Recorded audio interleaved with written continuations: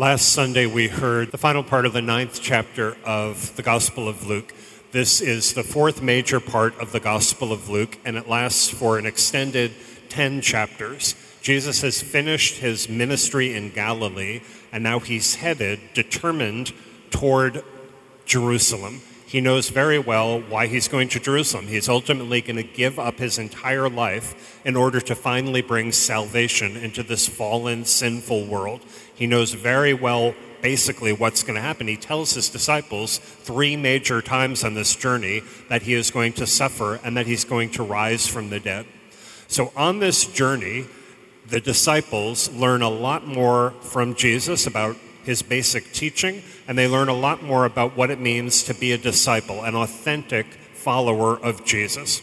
So today, and what I encourage you to do is please reopen this each day this week to continue to reflect on it.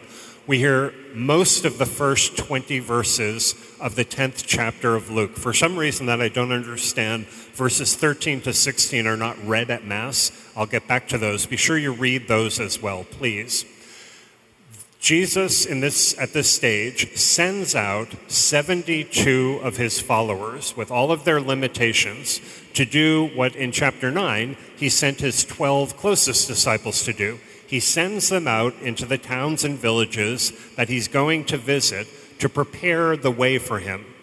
He tells them to go and do 2 principal things. Before I say that, 72 actually has some meaning. 12, the 12 closest disciples, presumably reminds us of the fulfillment of the 12 tribes of Israel. In the Old Testament, in Genesis 10, either 72 or 70, depending on the manuscript, refers to the number of nations on the earth. So it's safe to guess when Jesus sends out these 72 disciples, it's symbolic of his sending them out to the entire world. Later, after Jesus rises from the dead, before he ascends to heaven, he tells all of his disciples, "You are going to be my witnesses, beginning in Jerusalem, going to the ends of the earth." We spent a lot of time on this during the Easter season. You and I, whether you like this or not, have a fundamental commission from Jesus.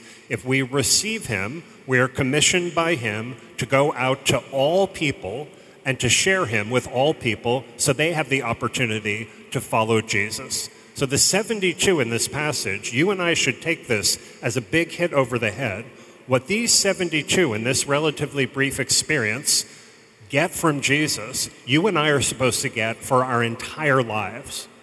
So he sends them out and he has them in this experience do 2 major things. They go into these towns and villages and they are to cure the sick. Jesus continually cures sick people. Some people physically ill, other people mentally ill, spiritually ill, most importantly, psychologically ill. Jesus recognizes people's problems, the ways that they're hurt and wounded and sick, and he enters into those situations and brings his love. When he sends out the 72, that's the first part of the commission, to heal sick people. And the second thing is to tell people that the kingdom of God is here. That's the central theme of all of Jesus' teaching. There to prepare people for Jesus' coming. So whatever that means, telling them who Jesus is, telling them about his way of love, telling people about the kingdom of God. You with me here? Cure people who are sick, tell people about the kingdom of God.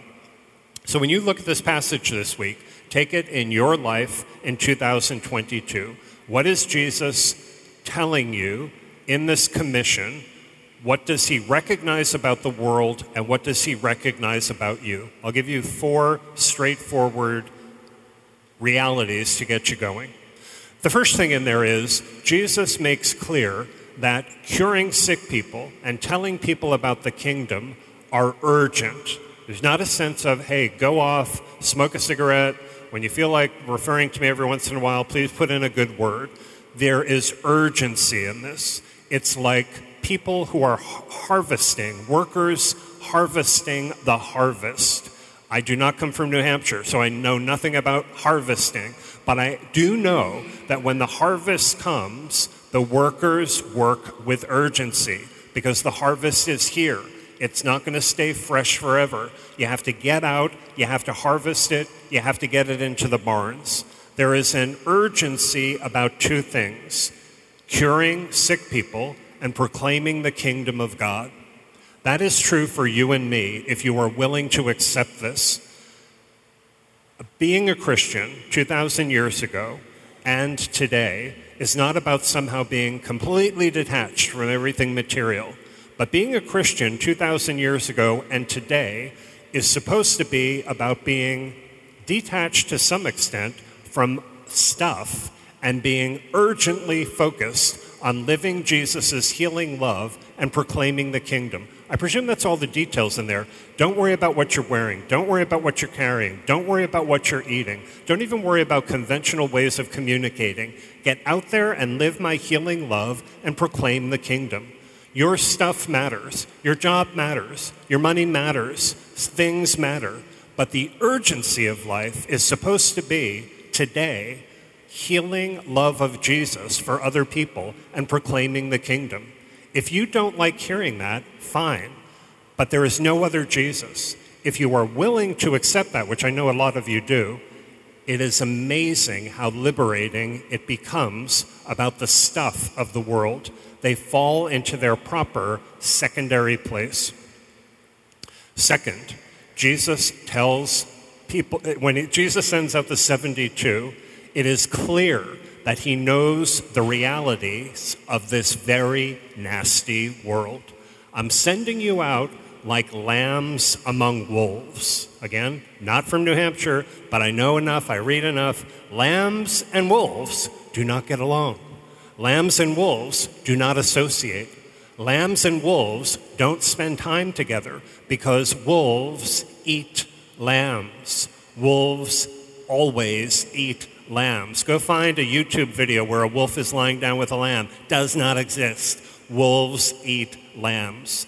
Jesus knows very well, 2,000 years ago and today, that he is sending his disciples with his love into a very real and unfortunately very nasty world. He knows it full well. So I hope you ask the question, why would he do that? Why would he send out lambs among wolves? If your spouse, unfortunately, is a wolf when it comes to Jesus, if you recognize that people in your family can't stand Jesus, if you have any awareness of how much people hate the way of Jesus, unfortunately, in this world and often in this country, if you recognize how nasty people are, you're exactly right. He's sending us out like lambs among wolves. How? Number 3, Jesus makes clear when he sends out the 72 that they have within them peace. Remember in the scripture, peace is not the lack of turmoil or even the lack of warfare. Peace is the power of God at the core of a person who's alive in God. Peace is integrity and wholeness and fulfillment and power that comes from God and is realized by a person who is actually alive in God. These 72, in this passage, this is way before Jesus' death and resurrection, way before they received the Holy Spirit at Pentecost. And yet they have enough God within them, and presumably that's been fostered in their relationship with Jesus, that he says when you go into a household, you offer people your peace, the God who's within you. If the person is peaceful, is of God, that peace of God will remain on the person. If the person does not welcome God's peace, if the person is a wolf, the peace will return to you. Jesus is able to send 72 lambs among wolves because the lambs have the power of God within them. They are alive in God. God is infinitely, infinitely stronger than the worst human wolf. Jesus sends them out with confidence because the wolves are not, at least right now, going to destroy them. If your child really scares you, particularly your adult child, if this country right now really scares you, if the horrible things that are done by wolves really do take you aback, Jesus sends you into them as his lamb because you have him within you. We are about to receive, post-Easter, the fullness of Jesus Christ in this Eucharist. Do you think the nastiest person on this planet, including your mother-in-law, is stronger than Jesus Christ? Do you think that the nastiest person in this country right now has anything like that power? Of course not. He sends the lambs out because his peace is within them. Fourth, and finally for this part, in this passage, Jesus is absolutely clear to his disciples, to the 72, how to handle rejection. When people reject you, and he says when a town rejects you, so presumably it's more than just this person, that person. When you're really rejected by the big body of people, you go out and you say, the dust of your town on my feet, we even shake that off and we move on. But we also say on the way, the kingdom of God is at hand. When people reject them, the 72 are told to recognize it, shake the dust off, repeat, this is the truth, and move on.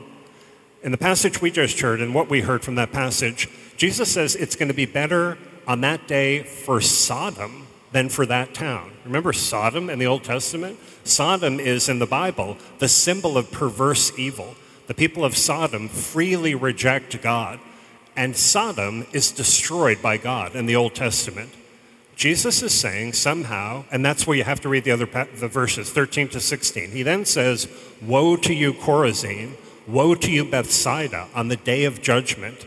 He says to Capernaum, which has been his home base in Galilee, that you, Capernaum, because you've rejected me, I'm paraphrasing, you're going to go to the netherworld. Jesus affirms in that passage, and over and over and over in the Gospels, there is a real possibility of hell.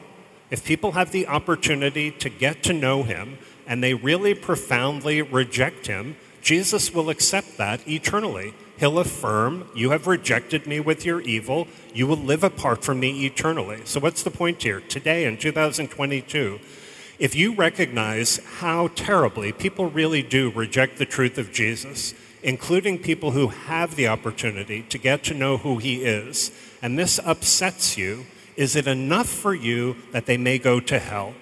Is it enough for you, the truth is, people may go to hell for rejecting the truth of God?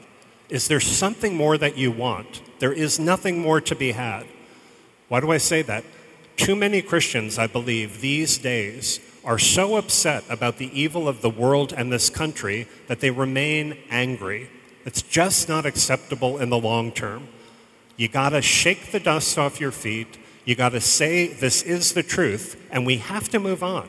We have to live his healing love. We have to proclaim his kingdom. If the possibility that people can go to hell and Jesus is their judge is not enough for you, something is wrong with you. It must be enough for you. So the 72 go out. They come back rejoicing. Interesting. The wolves have not destroyed any of them. They rejoice because clearly they have fulfilled the mission and they've witnessed somehow that the devil has been defeated in the course of their doing what Jesus sends them to do. Jesus affirms this. He says that he has seen the devil destroyed through their work. He affirms that they have power and that no harm will be done to them. And then he says the key conclusion, don't rejoice because you have this authority over the evil spirits. Rejoice because your names are written in heaven. The final part of that passage is, these 72 are on the path of eternal life. Like Jesus, plenty of these 72, presumably, after his resurrection, when they do go out into the world, they are really persecuted and some of them are killed, like Jesus. They ultimately have received, after his resurrection, the full power of his life and love. They're on the path of eternity.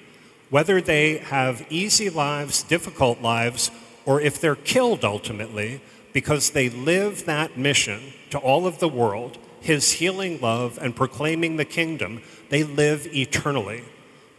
Human history's end has been written. The wolves do not win. Jesus, the Lamb, and any of his lambs win. The end of all of human history is Jesus Christ. If you and I choose to live in him now, that's our ending. Your ending is meant to be Jesus. Your ending should be Jesus. Thank you for listening. To learn more and to get involved, go to stpatrickparish.com.